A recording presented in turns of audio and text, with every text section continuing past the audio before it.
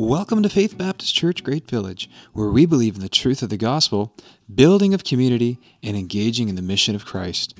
We hope you enjoy this week's message as our pastors share from God's Word. You know, one of the greatest challenges for us at times like this, and I'm speaking of Christmas season, is familiarity. How many times have you heard the Christmas story? Same is true at Easter time when we're talking about the death and resurrection of Jesus. You know, how many times we hear, and I want to say that you probably won't hear something this morning that you haven't heard before. In fact, if you do, you might want to question it. But that doesn't mean we can't learn something, because one of the issues that we face with the familiar is that we stop listening because we think we already know it all. We've heard it all before. And that can be detrimental to us. And so there's a danger with the familiar. And the danger is that we stop really listening. And I appreciate Josh's prayer that God would give us the ability to listen, the ears to hear this morning. Josh spoke last week a little bit about the setting of the 4 angelic visits, the period that would become known as the 400 silent years between the last Old Testament prophetic record, and the days of the New Testament narrative. And no prophets, no revelation from God, no messengers from God.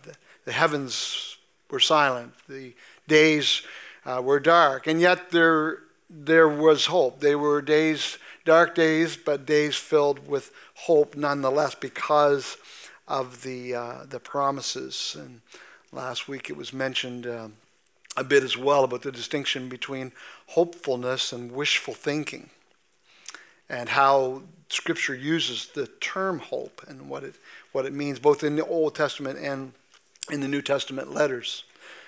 I have an author of a work that I've referenced different times, and I love to read. It's called The Life and Times of Jesus the Messiah, written by Alfred Edersheim, and on the subject of the passages that we're looking at in these days. This is something that Alfred Edersheim wrote. He said, speaking of those days, he said, "Such then was the hope, the promise made of God unto the fathers, for which the 12 tribes, instantly serving God night and day, longed with such vividness that they read it into almost every event and promise, with such earnestness that it ever was the burden of their prayers, with such intensity that many and long centuries of disappointment have not clinched it.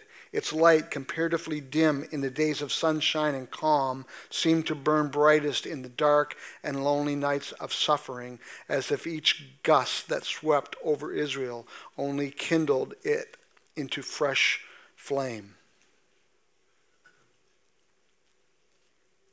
The hope and of the promises. And then we have this, Luke chapter 1. Last week we were thinking about the angelic visit of Gabriel to Zechariah. Today we are going to be looking at verses 26 through 55.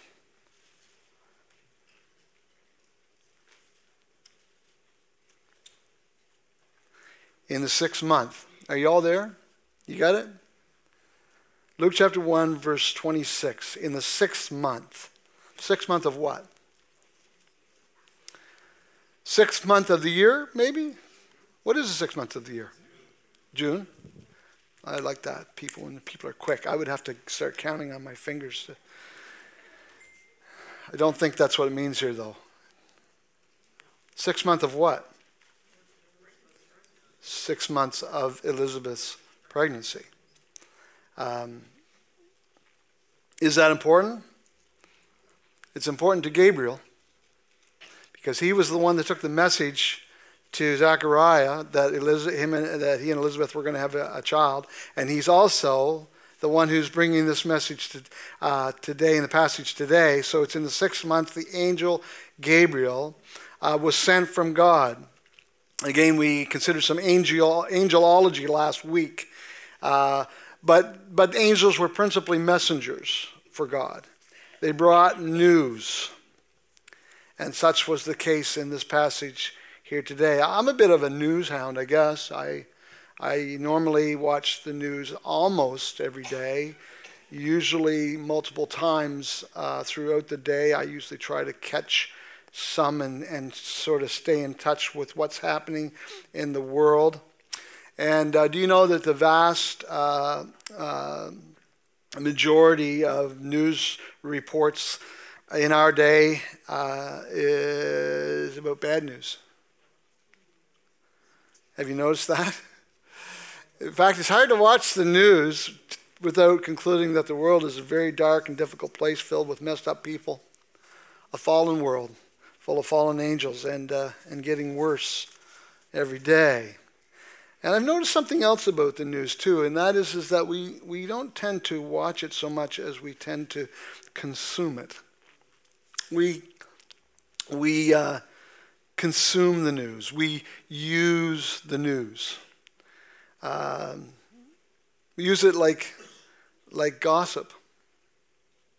We use it to fuel our determination to confirm our own self-righteousness. Have you noticed that?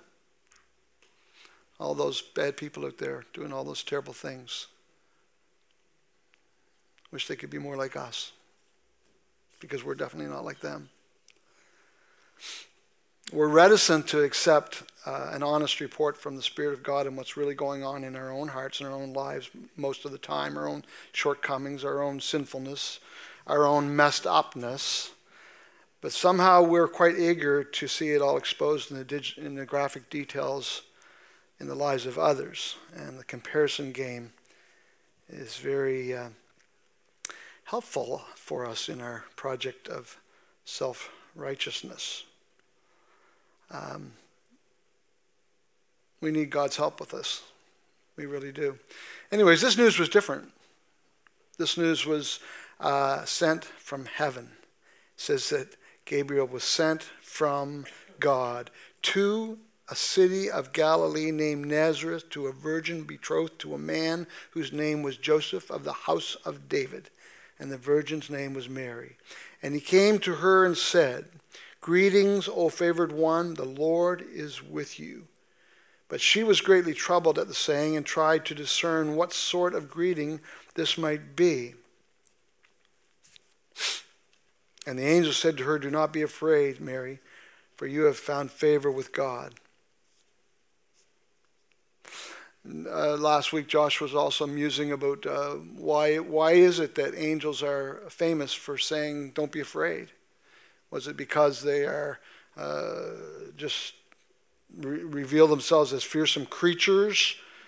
We know that they didn't reveal themselves like the cute, chubby little cherubs we use to decorate our trees and houses. We know that. Or was it the whole element of surprise? I'm thinking that probably had something to do with it. I know that when we're startled, it's not a fun thing at all. Florence would love it if I wore a bell around the house. I know that. Because she's constantly jumping out of her skin whenever I walk around a corner or whatever. And yeah. And all this could be part of it. But I think that we need to remember that principally angels are messengers, right? So they deliver news from God. And a lot of the time the news wasn't good. So angels sometimes had a reputation for being associated with judgment. So it's likely that when an angel shows up, the first thought you're going to have is, "Oh boy, this can't be good." Or at least I hope it's not bad, but there's need for reassurance, right? We have a whole testament account of this, starting all the way back in Genesis chapter 3, if you will recall, after the what we call the fall of man, the incident in the Garden of Eden. It says, therefore the Lord God sent him being man, out of the garden, and that would be Adam and Eve together as mankind, sent them out of the Garden of Eden to work the ground from which he was taken. He drove out the man. At the east of the end of the Garden of Eden, he placed the cherubim, which is another word for angel, right? And the flaming sword that turned every way to guard the way of the tree of life. Remember, the angels showed up before the destruction of Sodom and Gomorrah. The angel of death is cited as responsible for the death of the firstborn in Egypt the night of the Passover. But the angels were also associated with salvation as well. If you read through the Old Testament, the angel of the Lord found Hagar, Sarah's mistress, by a spring of water in the wilderness when she fled from Sarah.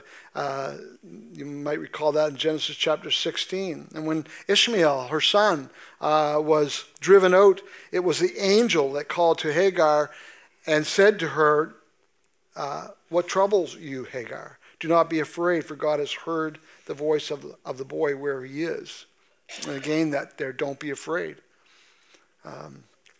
It seems like every place the angels show up, they've got to make that statement. I mentioned the judgment of Sodom and Gomorrah, but Scripture says that when Lot lingered, it was the angels who took him and his wife and daughters by the hand and pulled them out of the city just in time. Angels were involved in the judgment of Israel when David sinned, but when Elijah was lay dying in the wilderness, it was an angel who brought him food to eat and drink. And on it goes. So this is why, I think principally why it says that Mary was trying to discern what sort of greeting this might be.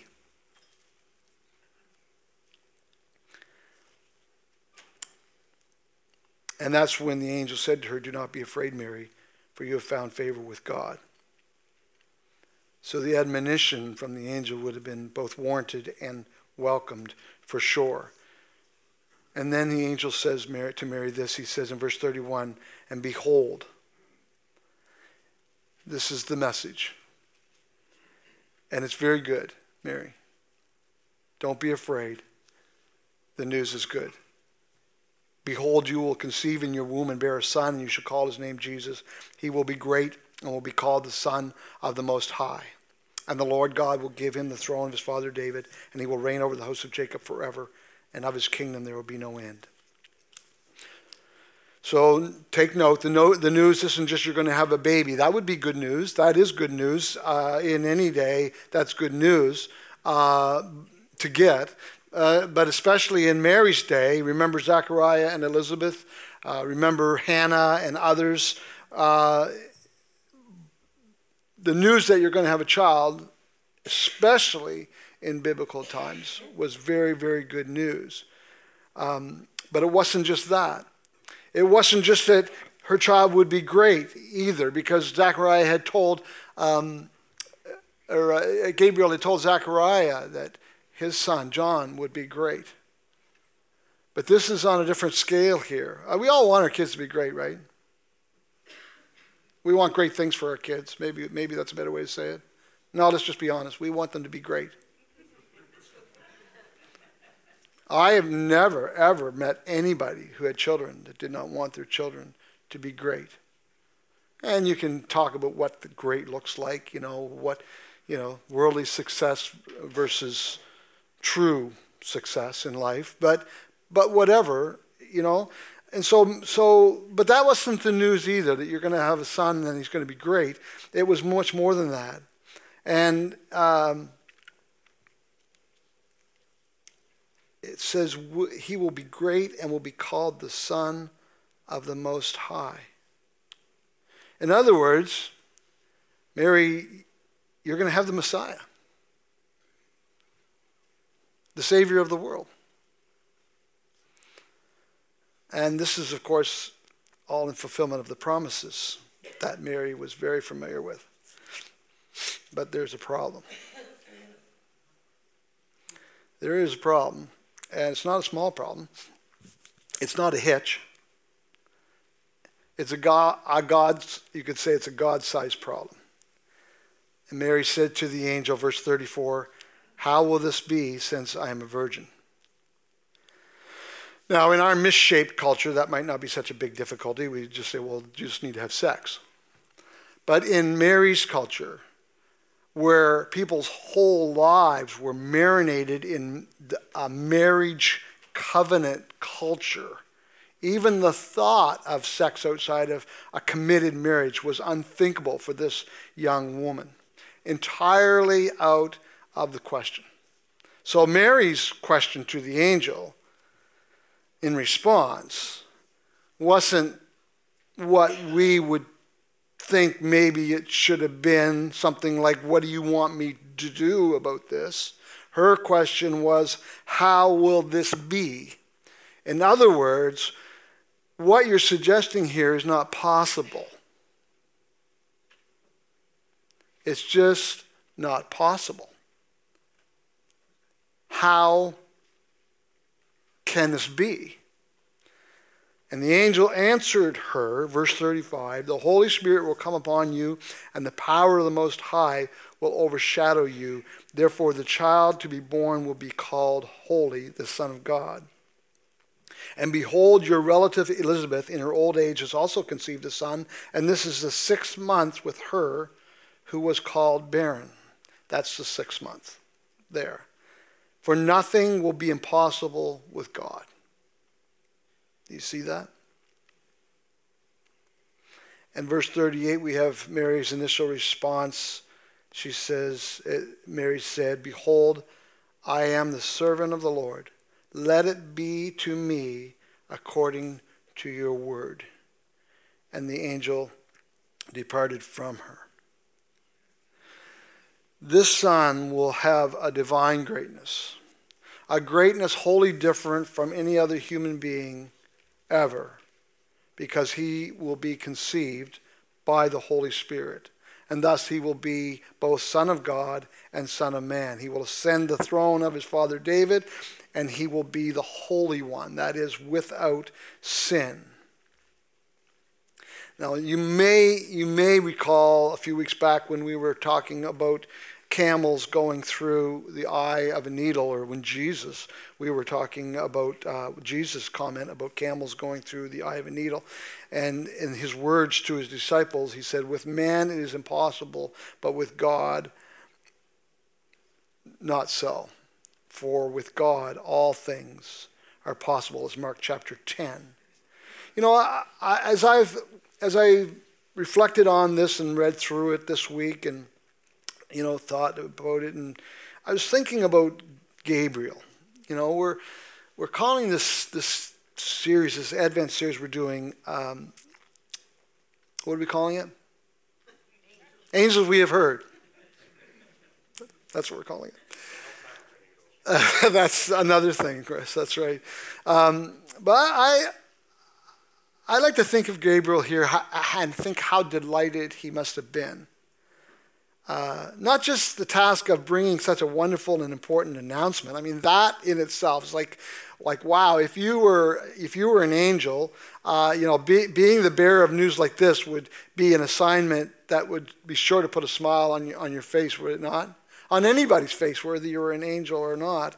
It would be quite something. It would be like the plum assignment, right? If you picture the angels coming in to pick up their schedule for the day, all right, Lord, what do you want me to do today? Like, Gabriel, you just hit the jackpot, buddy. You get to announce the birth of the Messiah. You get to go to the mother of the Lord Jesus and tell her. That would be an amazing thing. But I was thinking, can you imagine the sheer glee he must have had when he got to say, "Behold," the second time. Because the first time he said it in verse 31, he said, behold, you will conceive. But when he says it the second time, he says, behold, your relative Elizabeth, in her old age, has also conceived a son. And this is the 6th month with her who was called barren. For nothing will be impossible with God. Now just think about that for a moment, because you know when Gabriel delivered the news to Zechariah last week, 6 months ago, Zechariah was incredulous because, why? Because he just couldn't see how that could happen. I'm sure he said, well, that's impossible.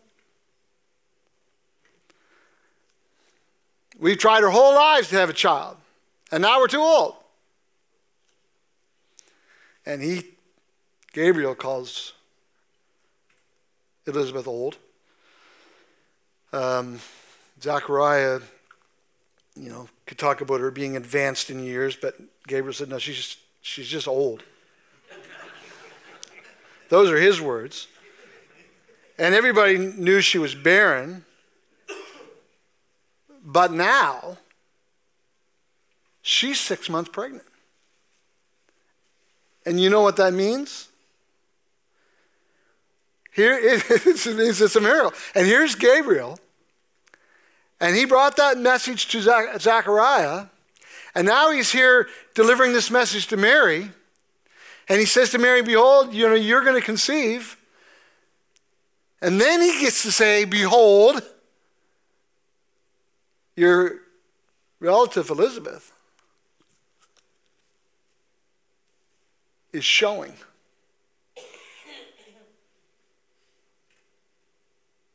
Think about that. The impossible is now visible. I'm thinking that now Zechariah is even a believer. Do you think? Now I want to just pause for just a moment here and acknowledge that this might make some people a little uncomfortable. All this talk about things that are quite simply not physically possible. Old people suddenly having babies long after their childbearing years, and a woman having a child without being impregnated by a man. This is all impossible stuff. We're talking about angels, for heaven's sakes. Not exactly the most scientific topic. But I want to point out this is exactly where the biblical worldview and the secular material worldview diverge. Because the anti-God mindset that is so prevalent in our world is entirely bound by the physical limitations of the material world.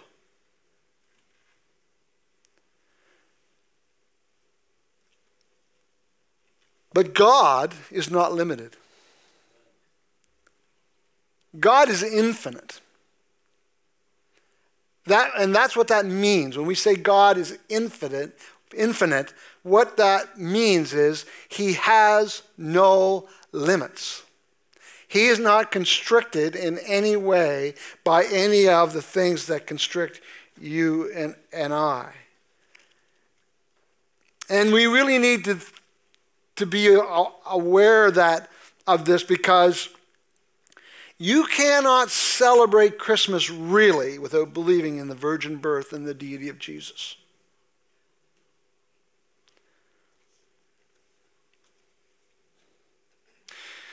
And don't let anyone convince you that Christmas is simply about family, because your family is lost without Jesus.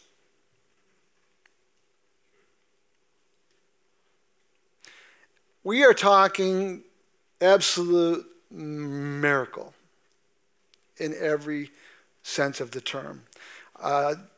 Dietrich Bonhoeffer, who's a tremendous theologian who died as a martyr's death in the prison system of the Nazi regime, But Dietrich Bonhoeffer said this. He said, "What a mistake to think that it is the task of theology to unravel God's mystery, to bring it down to the flat, ordinary human wisdom of experience and reason. It is the task of theology solely to preserve God's wonder as wonder, to understand, to defend, to glorify God's mystery as mystery." And it is a mystery. But you know what? What God has for every one of us is not dissimilar to what he had for Mary. And what I mean by that is that in a couple of weeks' time, we're going to be talking about the angels that appeared to the shepherds. And they brought this message, and the message was, "Unto you is born this day in the city of David a Savior who is Christ the Lord." Unto you. So Mary had Jesus. God gave Mary a child. But in doing so, God gave all of us Jesus. And so when God speaks to you and I, the truth of the matter is that he comes to every one of us and says, "I've got a miracle for you." And his name is Jesus. He can forgive your sins. He can make you a whole new person. You can be reborn. You can be born again. You can have a whole new life. You can have eternal life. You can be part of God's forever family. And it is a miracle because without him, it's not possible. It's impossible. It's all about the impossible. That's what it's all about. Because that's what God does. God is a God of the impossible. In those days, verse 39 says, "In those days Mary arose and went with haste into the hill country to the town of Judah, and she entered the house of Zechariah and greeted Elizabeth." The angel had told her about Elizabeth, right? And so, and I think the King James says cousin there, but it's really the word for relative, and considering the difference in age, it probably was more like an aunt. But, you know, of course Mary's going to make a beeliner for the only person who could ever begin to relate to her situation and what was happening to her, right? She's not going to talk to Joseph. Joseph doesn't even know that this has even happened yet. But it's more than that. It's more than that put her feet on that path to Elizabeth and Zechariah's house in Judah, in the hill country of Judah. It was a long trip. But she wanted what? What was it that was motivating her? What was it was causing her footsteps to be fast on the trail? It was that she wanted to see a miracle.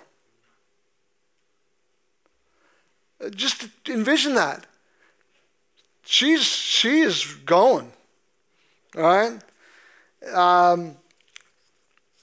It says, "In those days Mary arose and" what? Went with haste. Yeah. Well, what's the urgency? What's the hurry? Why are you in such a hurry, Mary? She's like, I got to see this. I've got to see Elizabeth. I've got to talk to Elizabeth. And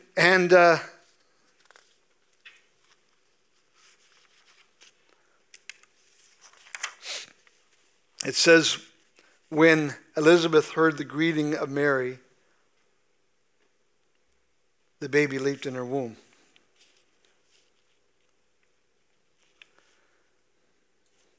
Can you envision it happening? That long trip. 3 full days under the best of conditions. I'm thinking Mary did it in 2.5. And she barely gets inside of the gate in the courtyard, and she cries out to Elizabeth, "Elizabeth! Elizabeth!"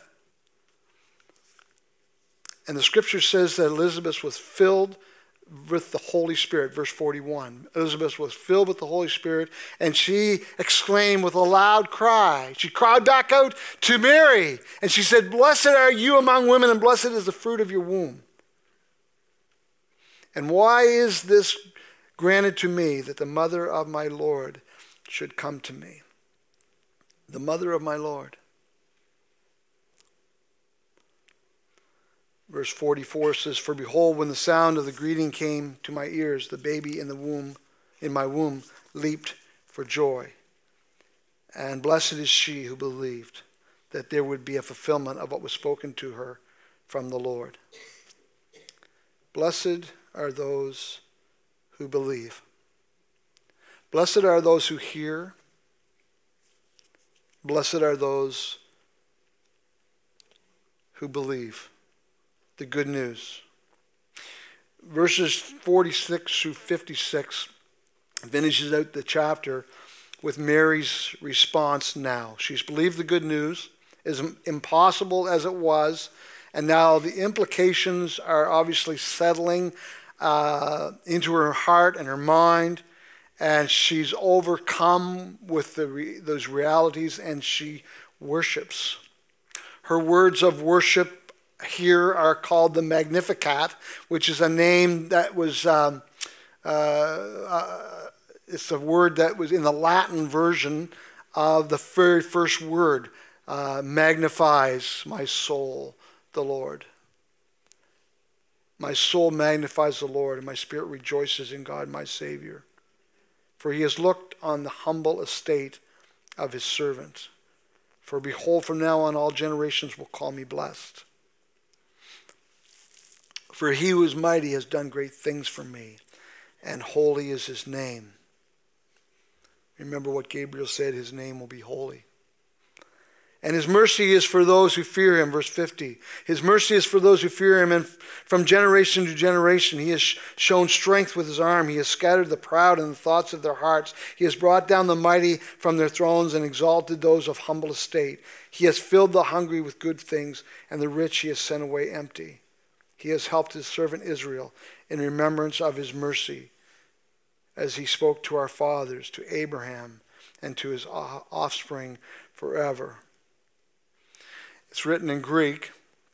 The New Testament is written in Greek, but it's said that this is wonderful Hebrew and comprised almost entirely of quotations from the Old Testament. Mary would have been steeped in the poetical literature of her nation. She was intimately familiar with the promises of God made to her ancestors, even unto Father Abraham, and the promises made and the hope that they infused.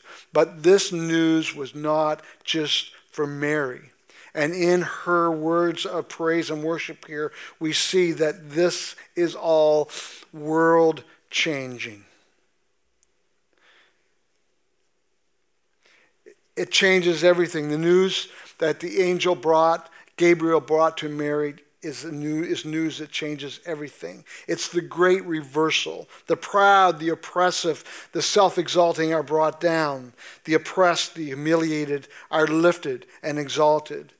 It's a mixture of judgment and deliverance because it's good news for those who fear God, but it's not good news for those who thumb their noses at God and go on with their sinful ways. And it's all expressed in past tense simply because of the absolute certainty of all of it. In God's timing, in God's program. But these are world-changing events.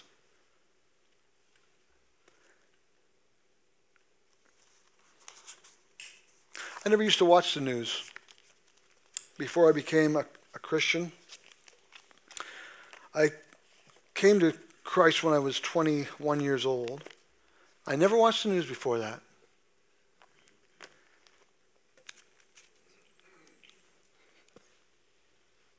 I don't know exactly why. I think it terrified me.